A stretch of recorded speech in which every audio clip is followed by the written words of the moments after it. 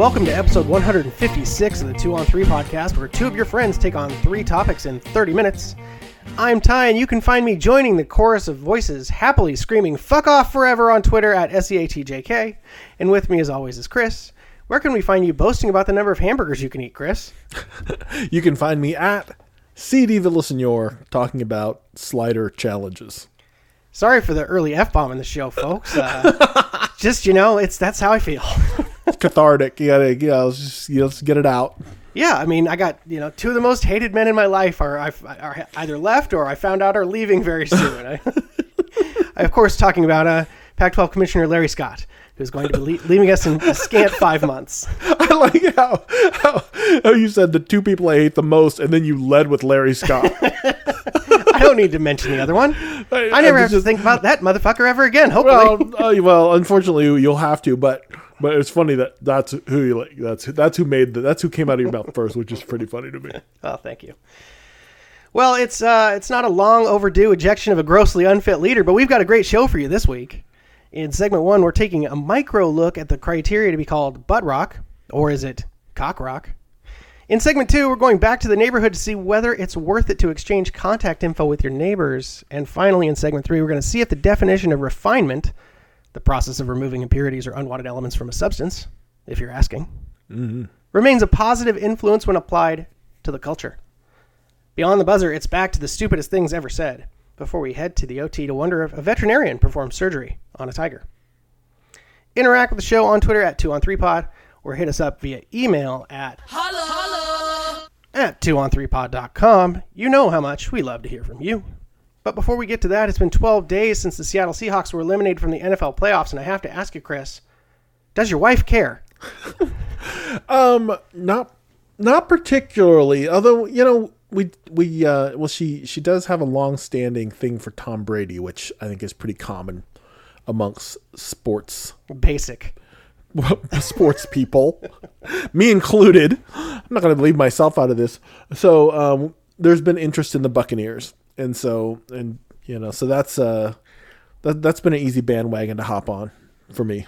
Okay, yeah. Well, my wife has business interests in the Chiefs franchise, so suddenly she loves football. There we go. We all get into it for certain different directions, right? We all come to it. She has always done a great job of humoring me, gearing up for the Seahawks, and maybe at some level she does have some level of emotion. Maybe her emotional investment is mostly tied to my emotional well-being with regard to the sporting fandom, right? Yeah. The more the Seahawks win, the easier you are to get along with, which makes her life easier. Probably, yeah. Yeah. But now I've actually seen what it's like to witness her be a fan, because she really has a vested interest in the Chiefs continuing to win. Nice. And it's just interesting to watch. I'm like, wait, great. So I live with a Chiefs fan now? The hell is this? My brother and his family, they live in the Kansas City area, so his wife grew up there, so they're just all in Chiefs fans. So, well, how could you not be after? I mean, it's like where we were, 8 years ago. Yeah, I feel the euphoria for them, but I definitely, they could very easily lose this week. So absolutely. We'll see if the. Did you see the sort of the breakdown of the Patrick Mahomes chokeout? What they're calling it a chokeout now because he didn't hit his head. Like the dude's arm gets wrapped around his neck, and as they come down together, like he squeezes him like a and because you're exerting so much energy, like the oxygen just cuts off, and I think he just chokes out. Like in that 2 seconds they're falling to the ground. Well, I saw it called a brachial stun, and it's actually like a martial arts technique to hit someone in that spot. Brachial stun. I like the term brachial stun. And that's what it does. It puts you on your ass like you're knocked out. Right. So, well, let's hope it's just nerve damage, I guess. Let's just hope it. Well, if it is, I don't know. I don't know if the NFL will draw that sort of hard concussion. Like if your head got smashed and you had a concussion, is that different than getting a brachial stun? I mean, is your brain in any better or worse shape? I mean, if it didn't get quote unquote concussed versus just, I don't know, the oxygen cut off to your brain for whatever. I mean, I don't know the number of cells, that die in either process. Right. So we'll see. They have no chance without him. So let's hope for TV's sake that he's able to play. I hope for all of our sake, yes. All right, well, with that, let's go to segment number 1. All right, so in segment 1, I came across, so I should step back. First of all, I'm embarrassed that I didn't realize that Nickelback was a Canadian band immediately when their very first like big single rhymed sorry with story. But speaking of Nickelback, just out of nowhere, I was reading an article about the Habs, and there's a player on their team who apparently loves Nickelback, and so when they won, he wanted to hear it in the locker room. And anyway, long story short, this article refers to Nickelback as the lowest of the low. It's an algorithm designed to spit out cock rock for 45-year-old suburban man on a motorcycle driving to his ex-wife's house. And now, regardless how I feel about whether or not I agree with that assessment of Nickelback, maybe embarrassingly, I there are a few songs. It's one of those guilty pleasures for me. I'm like, don't tell anybody I like these 3 Nickelback songs. I've never heard that kind of music called cock rock before. I hear what you're saying. It's always been butt rock or no butt rock. You know, it's just sort of like this kind of creed, if you will, of folks who follow these bands that just have this sort of, I don't know how to put it. It doesn't make you work too hard. It's very accessible. How would you call it? It's like it is a form of pop. It's pop rock, right? It's heavy a form pop of pop. Rock. Yeah. Yes, it's heavy distortion, but it's pop. And of course, you know, for our Canadian rock authorities who listen to the show, you know, Nickelback. There's nothing. I find nothing offensive about Nickelback. I mean, let's be clear. Nickelback has sold over 50 million records. You know, Chad Kroeger is like, you know, first of all, he has the best Les Paul custom signature model. Oh, I thought you were going to say best glass eye because I could never tell that it was fake. Maybe. You know, he has a glass eye? I believe so. Oh, I didn't know that. Anyway, the Les Paul Chad Kroeger signature model is absolutely the best looking guitar. Fair enough. Okay, that's a good compliment to give somebody. Yeah, and he was married to Avril Lavigne for like a hot minute. So is that a plus or minus? Are we plus or minusing him on this? Whatever.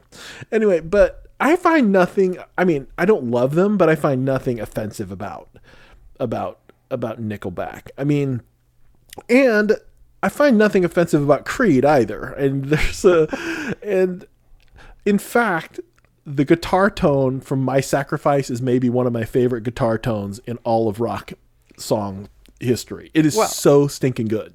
I didn't bring this up to have a in defense of Creed conversation. No, but what you're saying is like, so butt rock, I think, is the pejorative, right? Is like, because if you're really slicing it, like, there's nothing more butt rock than, say, Bon Jovi. Bon Jovi's very butt rock. If we're slicing it this way, it's very pop. It's very pop forward, and it's heavy on the guitar distortion, and it's heavy on the cliche. Right? I mean, that's just, and in fact, and it's not hard for me to like jump from Bon Jovi being butt rock to parts of the Springsteen catalog being very much butt rock. I wouldn't know. I think Bruce Springsteen sucks. Well, there you go. But see that. But it's the pejorative, right? Now, sure. Okay, so I wanted to share with you the quote from Matt Cameron of Soundgarden fame from 1991, and here's what he has to say about butt rock. Okay, he says, "Butt rock is just the stupidest, basic 3-chord rock that you can possibly play, and it works with big crowds like this who don't know you as a band." And that's in the context of a tour. So my problem with that, though, is that sort of describes a band like Green Day that I think is decidedly not butt rock. No, because they're more maybe punk inspired. They sort of dodge the butt rock. They singing about something. Is that what you're saying? Well, no, but I'm just saying the style. Themes? I think the style of Green Day keeps them away from the butt rock thing, because you wouldn't call like a Simple Plan butt rock or Good Charlotte butt rock, even though. Ooh, maybe. I think Good Charlotte became butt rock after they got popular. I think, yeah. But see, this is what I'm saying. You have to.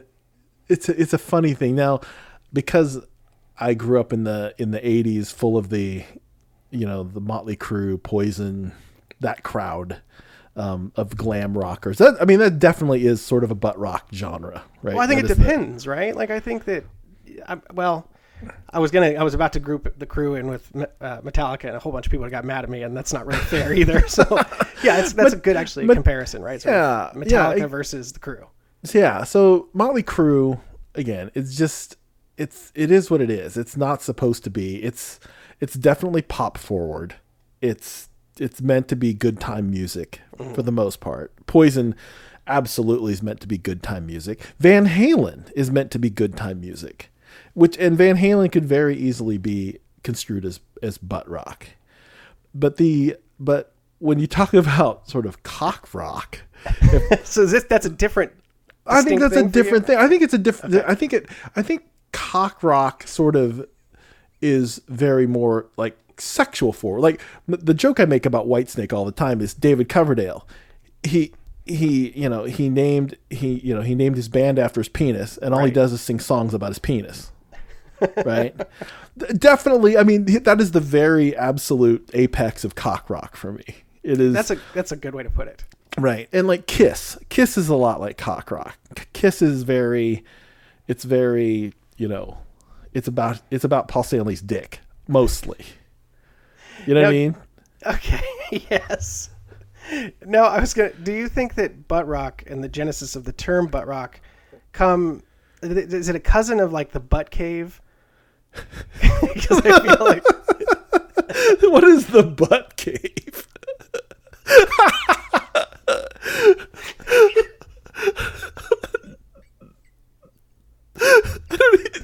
I don't even know what he's talking about. Remind me not to go hiking with you, because you're gonna. I can't collect myself. Oh, okay. So the butt cave is like basically any smallish room or self-contained area where young people have been congregating for too long. Oh, right.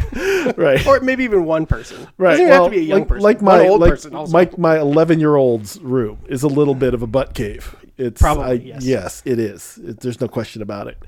You listen to butt rock in your. It's so stupid. Yeah, I think that there may be something to that, but having the term butt rock is just it's just so dismissive, right? It's like I'm sorry, but that's butt rock, and I find Matt Cameron's quote to be wholly snooty. It's of like, course. Come on, dude. It's like just let it go. I mean, what, you're making some sort of great art? I mean, I don't really know what are you doing? So anyway, I think butt rock is just, it's fun music. It's pop forward. It's sort of that distorted guitar. It has you know it when you see it, kind of a thing. Yeah, I mean, it's and if it's your favorite kind of music, you can enjoy it. But if it's your favorite, if it's what you listen to and it's your brand, then you are probably a butt head. And I think those things are also related. Sure. And I would throw. I was watching the Foo Fighters, and I tell you, if the Foo Fighters isn't butt rock, I mean, come on. Hey now. It is. Yes, you're getting a little. It absolutely. You're getting a little out of line here, sir. It absolutely is butt rock. Please. It is. It is. The Foo Fighters are great because it ranges both from head rock to butt rock. They incorporate the entire anatomical structure of rock and roll. Yes, but that's the thing. See, if you want to have fun, but you can't just say shit like Foo Fighters is butt rock. Like Foo Fighters is butt rock. I just said it. Oh, you're the worst. It is. It's true. It's true. Can an act like that be so widely beloved and widely, played that you don't sort of, ascend to the level of butt rock? Well, I think they established bona fides early on, right? And then they definitely got more commercial. Right. But I also think if you listen to the records they put out, it's still a large mix. Whereas like Nickelback, for instance, there's what you hear on the radio, and then there's like the bad songs I don't really have a feel for the deep track section of. All right, well then I don't come out here with your slander. Then Dave Grohl is a national treasure. No, I will not accept your. I understand the Foo Fighters deep track catalog. Right, but I don't have a Nickelback. proper frame of comparison. Don't just come out here winging these insults around. It's definitely. It's not an insult. It's just his butt rock.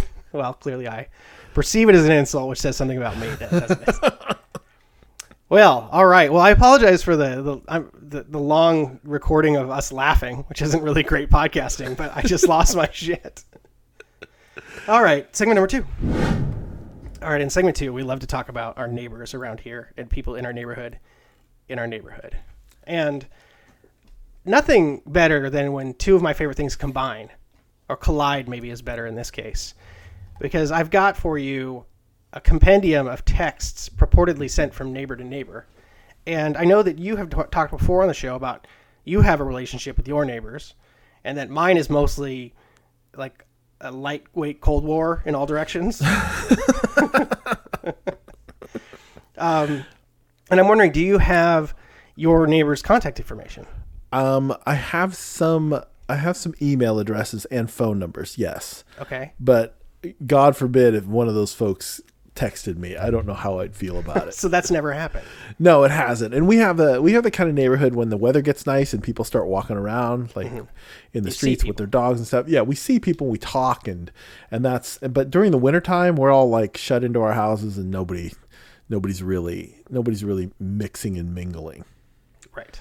My wife texts a little bit with a woman across the street. Their kids are of a similar age, and just not so much since the plague, but right. before, and the kids would come over and play and stuff like that. Anyway, to get back into the topic, I have, like I said, some text here that I wanted to share with you and get your impression on how you would handle these situations, and you can, I guess, decide which person you'd rather be. Doesn't really matter. So we're going to start with Ryan, who texts our recipient here. Ryan texts, "Hey, are you over your breakup yet?" And then we text back, "I don't know why." Ryan says, "I thought maybe you'd like to go get a burrito with me. Not really hungry. Then can I borrow $20? I don't have any cash and I need a burrito." Ryan can fuck off. First of all. Looking for a date and then some also free food. "Will you take me on a date?" says Ryan. It reminds me of this old joke. I mean, this old joke where it's like, "Hey, can I borrow $50 for groceries?" It's like, "Well, how do I know you're not going to take that money and go gambling?" It's like, "Well, I got gambling money." So, right. So Ryan needs burrito money.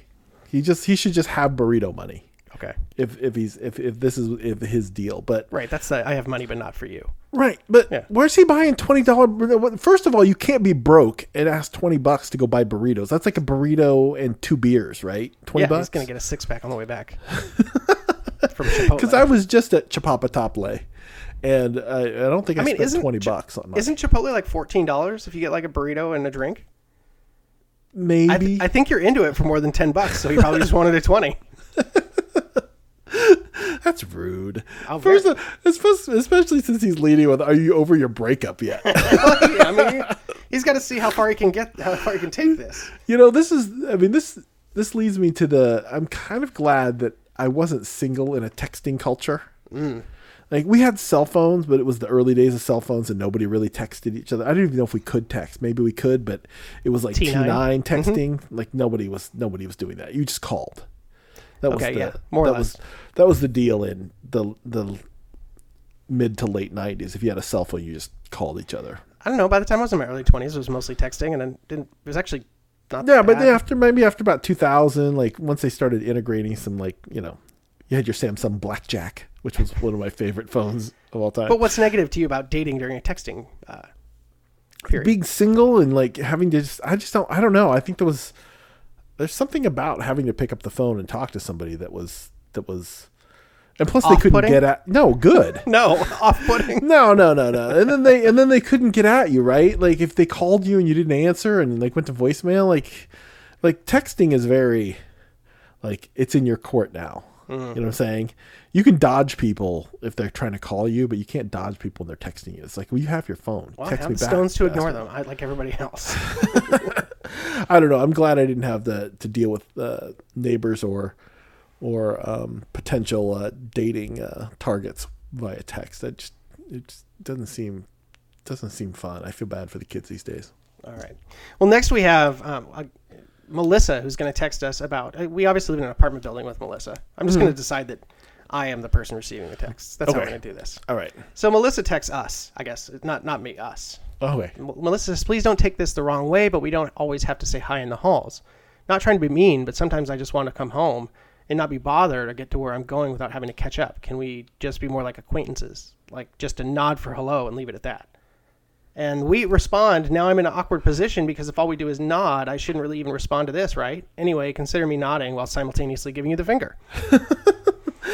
I don't blame Melissa, although I think that she's gone about this entirely the wrong way. Yeah, just stop saying hi and nod. No, model the behavior you want. Right. Just come in and say, if you pass through the hallway, Melissa, just say, hey, and we'll be like, hey, what's up? And then you say, not much, and then you just go into your apartment. It's fine. You just don't stop walking.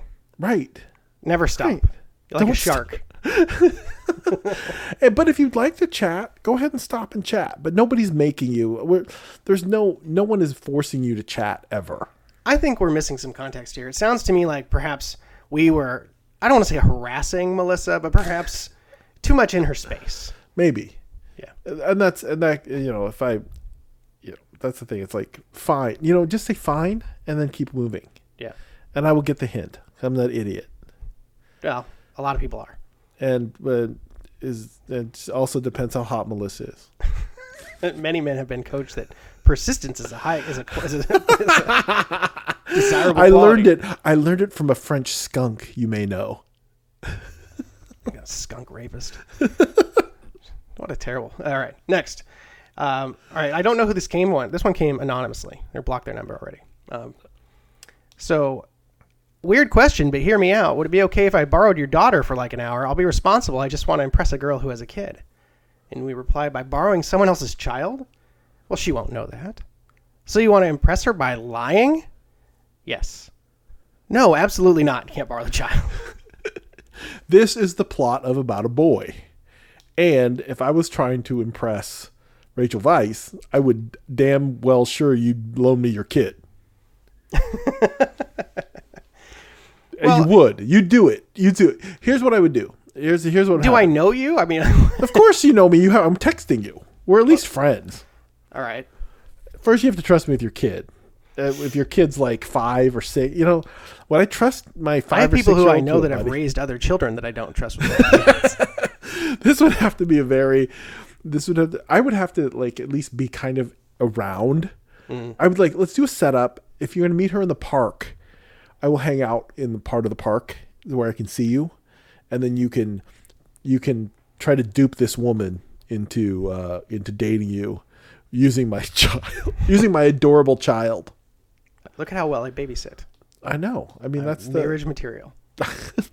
And again, if it's Rachel Weisz, you have absolutely my blessing to use my child to try to date her. Okay. All right. Next, we have a neighbor complaining. Are you seriously vacuuming at 1:40 a.m.? I am indeed vacuuming, but not too seriously. I've smiled a few times, even did a booty shake. What the fuck? I'm not asking about your mood. It's late and disruptive. Oh, I'm almost done. Please stop. I have to be up at 6. Imagine it's a sound machine. Whoosh, you're getting sleepy. Just stop. It's late and it's rude. So sleepy. I would leave my apartment. I would go upstairs. I would kick in their door, and I would smash that vacuum cleaner over their head. You're going to go to jail. At 1:40 in the morning? You're not going to get a pardon from Trump. In an apartment building? Vacuuming at 1:40 in the morning? I came home drunk once. Holy shit. Cranked up my amp and thought my headphones were plugged in. Oh. And started playing my bass. Oh. Like 2:30 in the morning. The downstairs neighbors banged loudly on the ceiling. Yes. Well, I immediately, it's funny, my reaction was like, immediately turn it off, shut off all the lights, and jump into bed. Like, they won't know it's me. They won't know it's you. And it was just a mistake. I was drunk. That's a mistake. That is a mistake. I get that. But in the context of this particular text string, like, the person's just being an ass. Like, can you please not vacuum? sorry, I know you're sleeping. I'll turn, fine. Sorry, my bad. Instead, this person's all trying to be cute about it. It's like, no, turn off the goddamn vacuum. What if they work nights and they have to vacuum before they have to go to, I don't know. I'm trying to come up with a plausible reason you'd be vacuuming at 1:40 in the morning. Yeah, it's like, I don't know. It's just get a Roomba and it'll vacuum for you when, in the middle of the day when you're, not around. That's what you should do. All right. And the last one for this week. This is just a single standalone text. Hey, it's your text door neighbor. Just wanted to let you know that it's Monday and you got this. Thumbs together, hands up emoji. I'm gonna swear at you for that. Sounds like it's something you get your ass kicked for. I think is what that text is. Somebody send me a text like that, I think they get their ass kicked. I mean, come on. I don't need inspirational text from like my text door neighbor. This is the one where it's like, man, I'm really regretting like swapping numbers with you. Blocked. Yeah. I'd be like, I'm blocking you. If you ever do this again, I'm blocking your number. I don't care. It's not cool. I have a lot of these, so I think we'll have to come back to this. I might even have to make a drop. This is sort of like a funny version of like Am I the Asshole? A little bit. Yeah. Yeah. No, but mix it like a one-act play. Yeah. But I find I don't want to bother people. I don't like text people unless I have like a purpose. I don't like do the whole sup yo, you've got this, I'm here for you kind of a thing. It's like, you know what? If you need me, I'm here for you, but you don't need me to remind you about that, do you? Yeah, I'm much more of a I ain't reading all that, but I'm happy for you. Sorry that happened. Let's go to segment 3. All right, in segment number 3, I found a thing. Oh, so I remember that I got... So Warner Brothers recently redesigned their logo. Have you seen it? So they've made it to look more like an app logo. Like everything looks sort of nothing, because it used to be kind of a pop-looking thing, right? Uh-huh. The big the shield. They flattened it now. There's no depth to it. It's a single color. Oh, okay. It's way easier for them to incorporate into credits of movies now because they don't have to do all of the work to animate it and everything else. Right. It used to be the gold and blue thing, and now it's just flat. I got it. All right. Yeah, I'm with you. And I got caught up reading a thread about people bitching about logo changes like that because everything is sort of starting to look like that. I mean, it boiled down to like, nostalgia grief, that thread. People like, sure. Why do things look different? It makes me upset. But I was wondering, it brought me to this other thing where it talked about refinement culture, which is essentially what this is, that we've reached a point, much like late stage capitalism, where we can no longer innovate, we can only refine. Right. And it's something I've actually written about before in our show doc that we've never really talked about is it still possible to like invent shit? Like, or is that just, how almost impossible is that now? Or is innovation slowly dying? Anyway, I sent you this article about refinement culture. And for me, I have a problem with some of these things because I don't mind like the graphic design stuff so much because it's just, if it loads faster, that's better for us. Sure. Sure. And this stuff, and again, people tastes, are cyclical. Mm-hmm, absolutely. So what works for us today might not work for us in 5 to 10 years, right? Things, the aesthetic changes. Somebody will do something, somebody will make a change that everybody oohs and ahs about, and then people will sort of migrate toward that, and then it works. It just kind of works that way. Yeah, but in the first example, in this article that were offered as sports, right? The idea of basketball being all layups and threes, right? Baseball, the more specialization might, whether or not that's killing the game. The idea that, in the 70s, an at-bat took 2 minutes, and now an at-bat is up to almost 4 minutes. Or I'm sorry, not an at-bat. The time between balls in play. Oh, right. So the time between somebody actually making contact and putting a ball legally into play, it used to be like a minute and a half, and now it's like almost 4 minutes before somebody hits a base. And I think that's killing the game. Yeah, for in these two examples, these are two just prime examples of how data collection really affects our lives. And we've talked about big data in the past, but when you have so much information, it's easier for you to develop strategies to optimize your game theory, right? And it just from a percentage standpoint, it just doesn't make any sense to shoot the mid-range jumper. Sure. You know, your percentages go down, the rewards aren't as good, you might as well just shoot the 3. So teams train that way. They, you know, the strategies turn in that way. And it's, you know, it's not particularly fun to watch. You know, so because I've tried to watch some basketball, and yeah, it's just like that. It's like a driving layup or dunk or 3. There's very little character in the game anymore, and I think that has started to now have a negative impact on basketball. I still love basketball, but I don't care about watching it nearly as much. Mm-hmm. And, you know, it's the same thing happened. Remember when MMA first started, when UFC first started, it was like there were half a dozen styles of fighting, and now all MMA kind of looks the same. Well, yeah, when MMA first started, it was the Kumite, so yeah, right. It was much better. It was so much fun. Like, yes. You had all kinds of different styles of fighting, right? But now all MMA looks the same because over the course of the last 20 years, they figured out that, you know, you can't just do, you know, Brazilian jiu-jitsu. You have to be able to strike. You have to be able to kick. You know, the boxers don't. I mean, you have to have a mixed martial arts kind of an approach to it. And it used to be, yes, that the mixed was the different kinds of martial arts the guys were practicing, and now it's that you have to know them all. Right. Now the style of fighting is mixed, So that's, I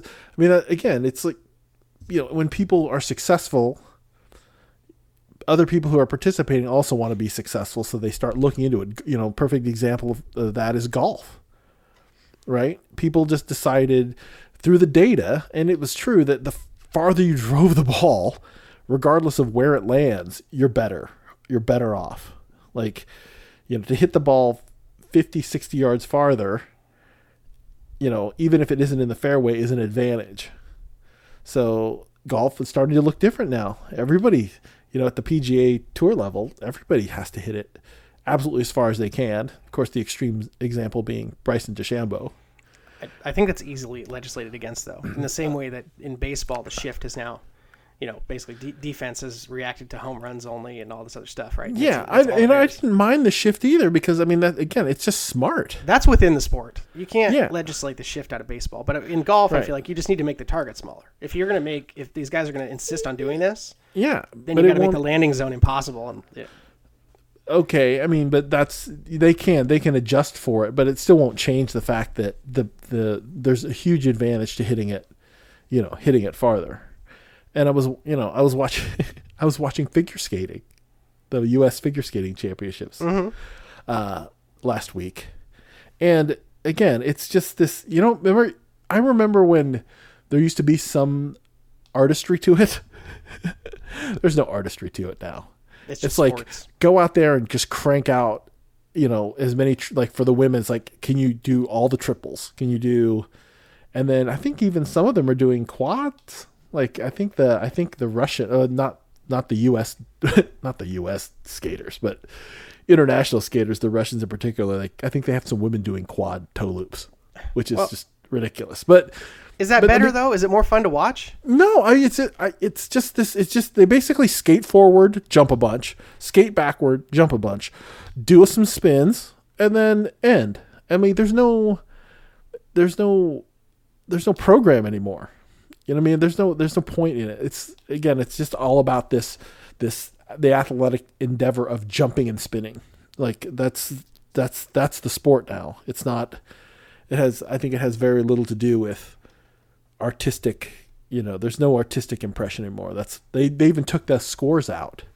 So right? There's no artistic merit and technical merit anymore. They don't even care anymore. It's just like do the jumps. I agree with you that tastes are cyclical. But I don't know that sports, if it's recoverable, because that was actually where I was going with this, was this idea that we're sort of refining the character out of everything, in particular our sporting events, where it's like there is a way to be the most successful. And I am all for maximum output or maximum results, you know, with a process that works. Mm-hmm. But there, at some point, if it's an entertainment product, you know, are we, even the things going back to the logos, are we refining the character out of things to be just wild? I mean, are we shifting from the Elysium timeline to the Demolition Man timeline? Is what I'm getting at here. Where everything is, probably. I mean, that's the people. it's funny how people, I think, let me work through this thought, that people want to be differentiated, but they don't want to stand out so much, right? So they want to, like, if you had two things, if you had basically two cars that look essentially the same, like someone will just buy the more expensive one to differentiate themselves, even though the two cars look very similar, right? But I have the more expensive one for some odd reason. I have the brand that's more expensive, even though like Mercedes-Benz is at this point don't look particularly nice anymore. I don't know. There's just something about them that they just look really generic, but they have the logo on them, so people buy them. But yeah, John Hamm keeps telling me they're the best or nothing, and I'm like, the best of what? The best of what? Yeah, which one of these is the best? Yeah, they've been refining that, and it's like, okay, I get it, but you know, if you're going to make a car that's efficient, like it has a certain shape to it, right? Mm-hmm. Because the scientists, all the engineers have sat down and said, well, if you want the most fuel efficient car, it has to be kind of shaped like this. Right. You can't get away from that. So now all the cars are kind of shaped like that. Well, we're doing the same thing with cultural beauty, right? Like fashion, makeup. It's like people are pushing the boundaries all the time, but people as a whole are doing the same thing. I guess they maybe always have to some extent been doing the same thing. It just seems to me like, I don't know what we're losing exactly, because things aren't worse. They're just less interesting. Yes. I mean, that's the, you know, well, I mean, if you look at your typical Kardashian, right, who's considering people who've been refining themselves, like refining a look. There's a recent commercial with Khloe Kardashian. That's a completely different person than the person that I was introduced to whenever they first started the show. Like 15 years ago. Yeah, that's a completely different person. I don't know who that person, but again, like attractive, but sort of obviously the work has gone in, right? There's no interesting part about the way she looks, right? That's, to me, it's, you know, it's just a, you know, they always say the best nose job is the first nose job. Okay. Right, that's the one that. But once you get beyond the first nose job. Oh, you mean? I thought you meant like ever. Like that's the only good one. The very first one that anyone ever got. No. No, The first one. What you mean now. The first one someone gets. That first one is always the best one. Well, there's definitely a tipping point on this specifically where it becomes obvious that your nose is reconstructed. Yes. Yeah. Yes. And your face becomes like a construction of it's like it's optimized, right? And you can tell that it's been optimized, right? Like there's a sports sideline reporter named Melanie Collins. Are you familiar with Melanie Collins? I don't believe so. All right, if you look up Melanie Collins, you'll see the engineers took extreme care with Melanie Collins. Like they gave her like the scientifically perfect everything. Like her face is perfectly symmetrical. Blonde hair, she's got blue eyes. You can tell like where the work went, and she's certainly very attractive. But to your point about refinement, it's obviously the engineers took the measurements of perfection and applied those to her face. And it's slightly off-putting. But I'm also like fascinated. Like sometimes, you know, like I follow her on Instagram and sometimes I'll look at her and just be like, huh. Great. I just, not really. I mean, I do. I mean, her more than anyone I find fascinating. She is. And I get it. She works in a visual medium, and you know, it's important to be attractive if you work on a visual medium. I get that. Sure. I get that. But to your point, like, it's not her. Her face isn't interesting. Sure. Okay. You know, that's the. You know, I think that's the. You know, there's a certain magic to what quote unquote God gives you. Well, I think that specifically, if what you're doing is constantly chasing the ideals of Western beauty, you are essentially genericizing yourself, because it's about basic symmetry and no deviation from the norm. Mm-hmm. Meanwhile, the last point I was going to make was about when you butt up against it, which like Apple famously did with the iPhone 6, where the phone was too thin, and it'd been all about how thin can we get it, how big of a screen, and how thin. and then people were having it bend in their pockets, and the glass was cracking. Like people are freaking out. Yeah, so you bump up against it, and I'm hoping we reach that inflection point at some point for sports, where whether it's, but I'm concerned it's going to be driven by economics, and that's going to take a lot longer to learn that lesson, Right. than something I don't know. Yeah, well, then I think that sports, there's just so much money in it, and there's so much like focus on the players and making stars successful to drive interest and to drive commerce for those sports. That Another problem that baseball has, they don't market the personalities. Yeah, and so it's I don't know. I think it may be. I think sports in general might be too far down the road for it to get interesting to the point where it was mythical and magical. I mean, I think when in the early days of sports, how people used to talk about how it being mythical and magical. I don't think that's never gonna happen again. We're well past that. No, I can feel this sort of creeping sense of I'm not sure how much longer I'm going to care about these things when I'm like watching it on TV now.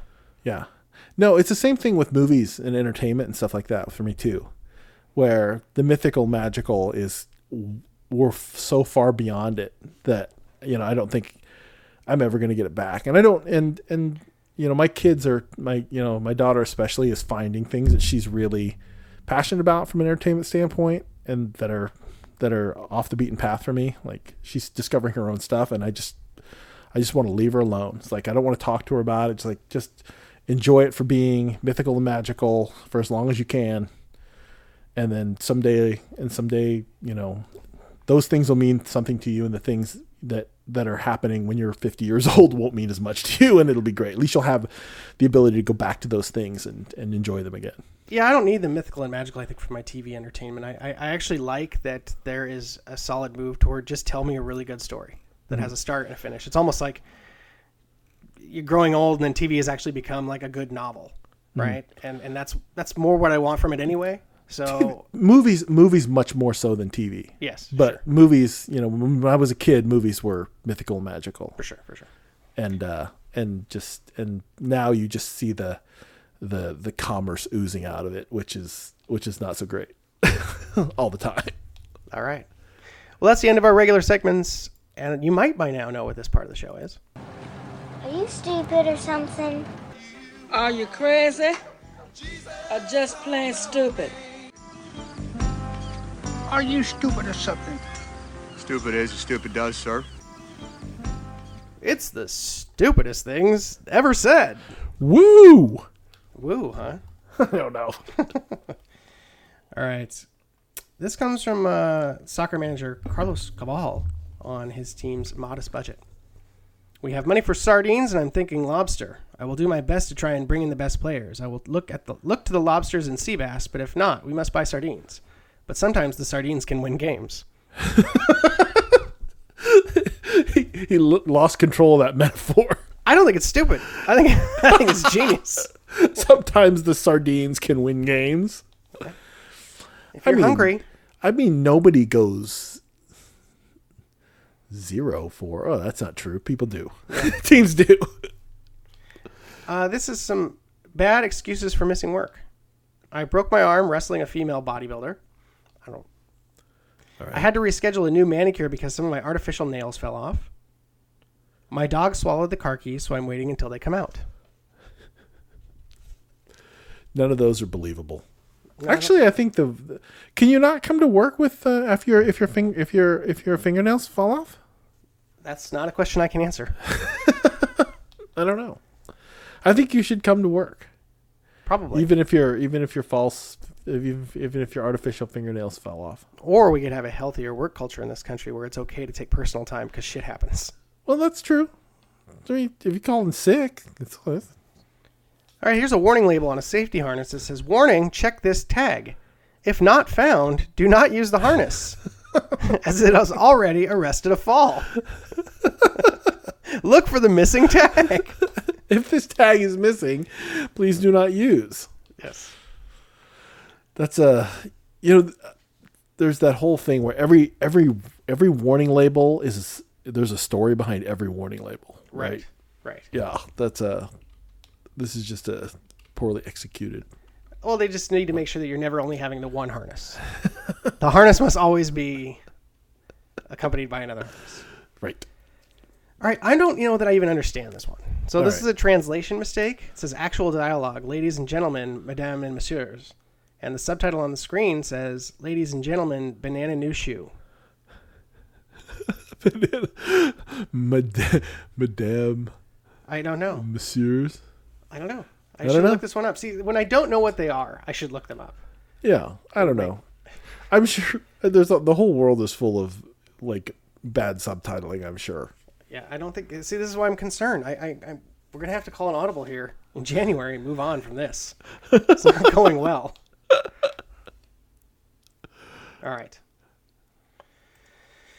The majority of Americans aren't Democrats or Republicans. The majority of Americans are Americans. That person probably won their election.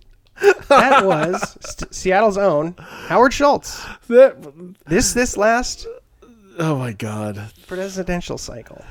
That's boy, Howard. That was actually a fun kind of week and a half where he was wanting to be part of that presidential race. He got to learn a whole lot in a short amount of time about how much he did not know about the actual world. That was amazing.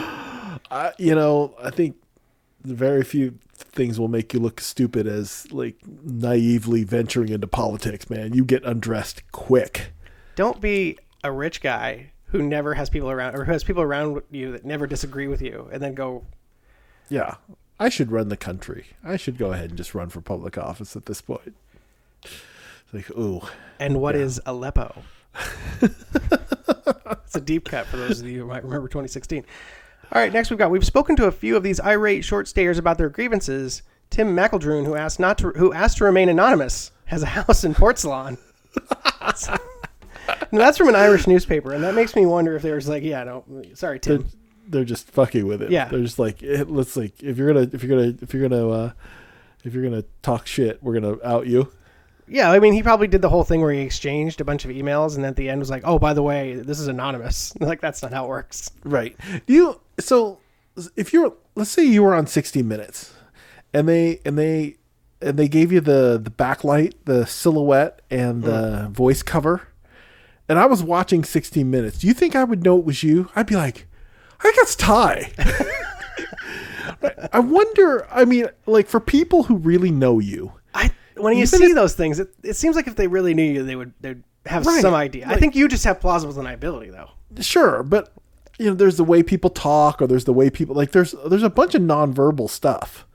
I just make sure to be really weird. But I'm sure you would say something. I'd be like, I think that's Ty. Did he say you better not mention that again? Yeah. All right. Interesting. Last we have sportscaster Barry Wilkinson. You don't fight fire with fire. You fight water with fire.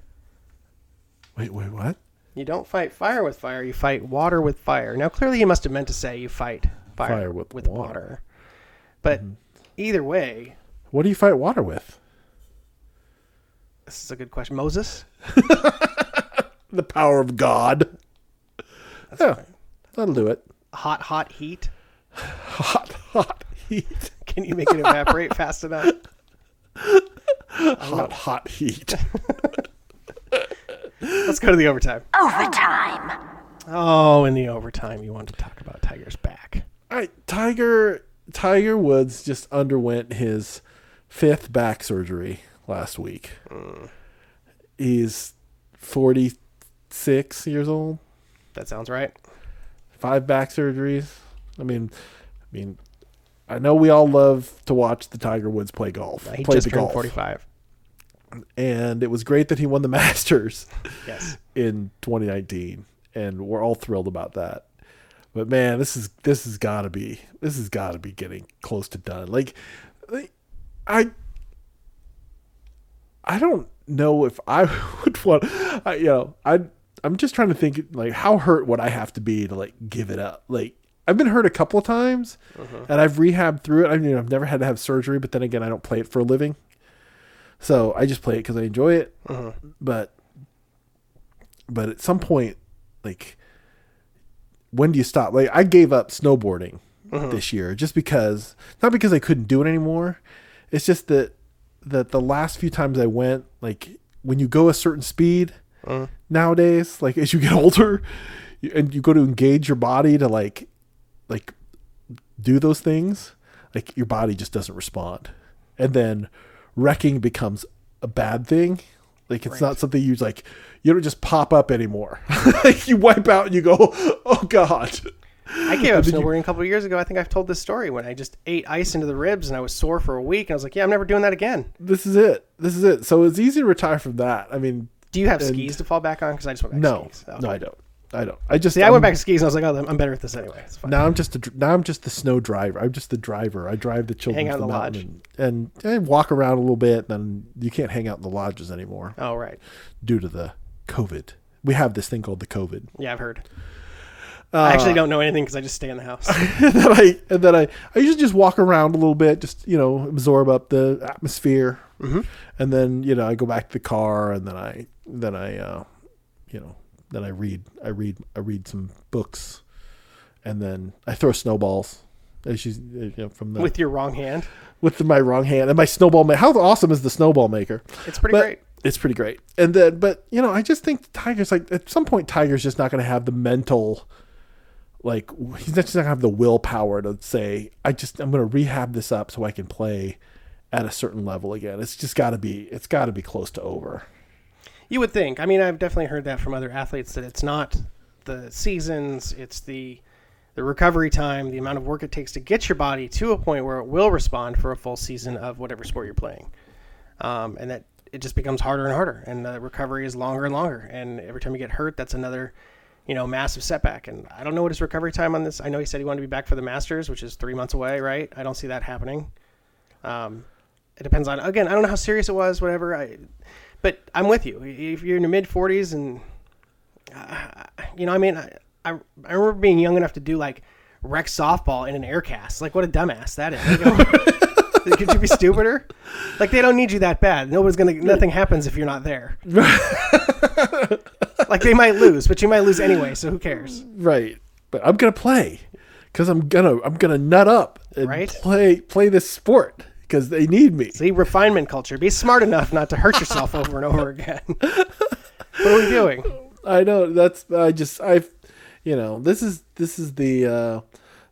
one of those things where as sports fans or whatever, as you get older and you see people in the famous people, they all get older too, and then of course their kids start playing, and then their kids start getting older.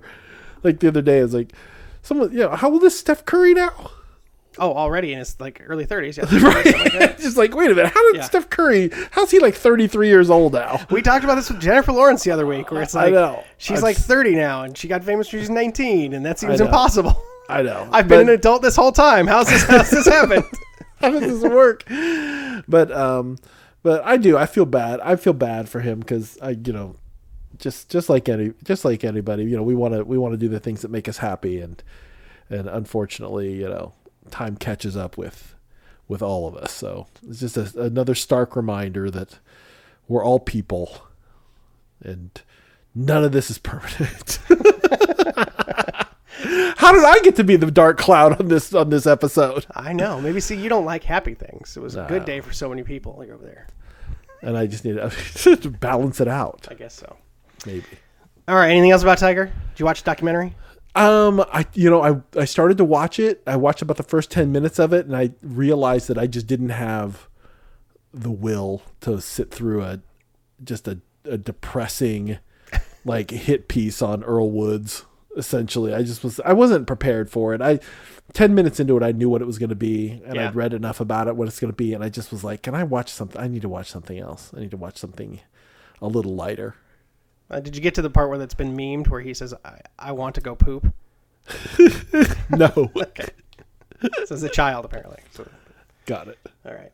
Well, with that, maybe if we both can ever get ourselves to get through that, because I started it and didn't finish it either. We can talk about it at some point in the future. Yeah. But for now, that's our show. Our thanks to all of you for listening to the 2 on 3 pod, where there's a chance it's a brand new day in America. If you don't already, please subscribe and a review via your favorite podcast provider. And don't be shy about sharing your thoughts and suggestions for the show. We'll be back next week with more pop culture, life strategies, and existentialism. And until then, Peace.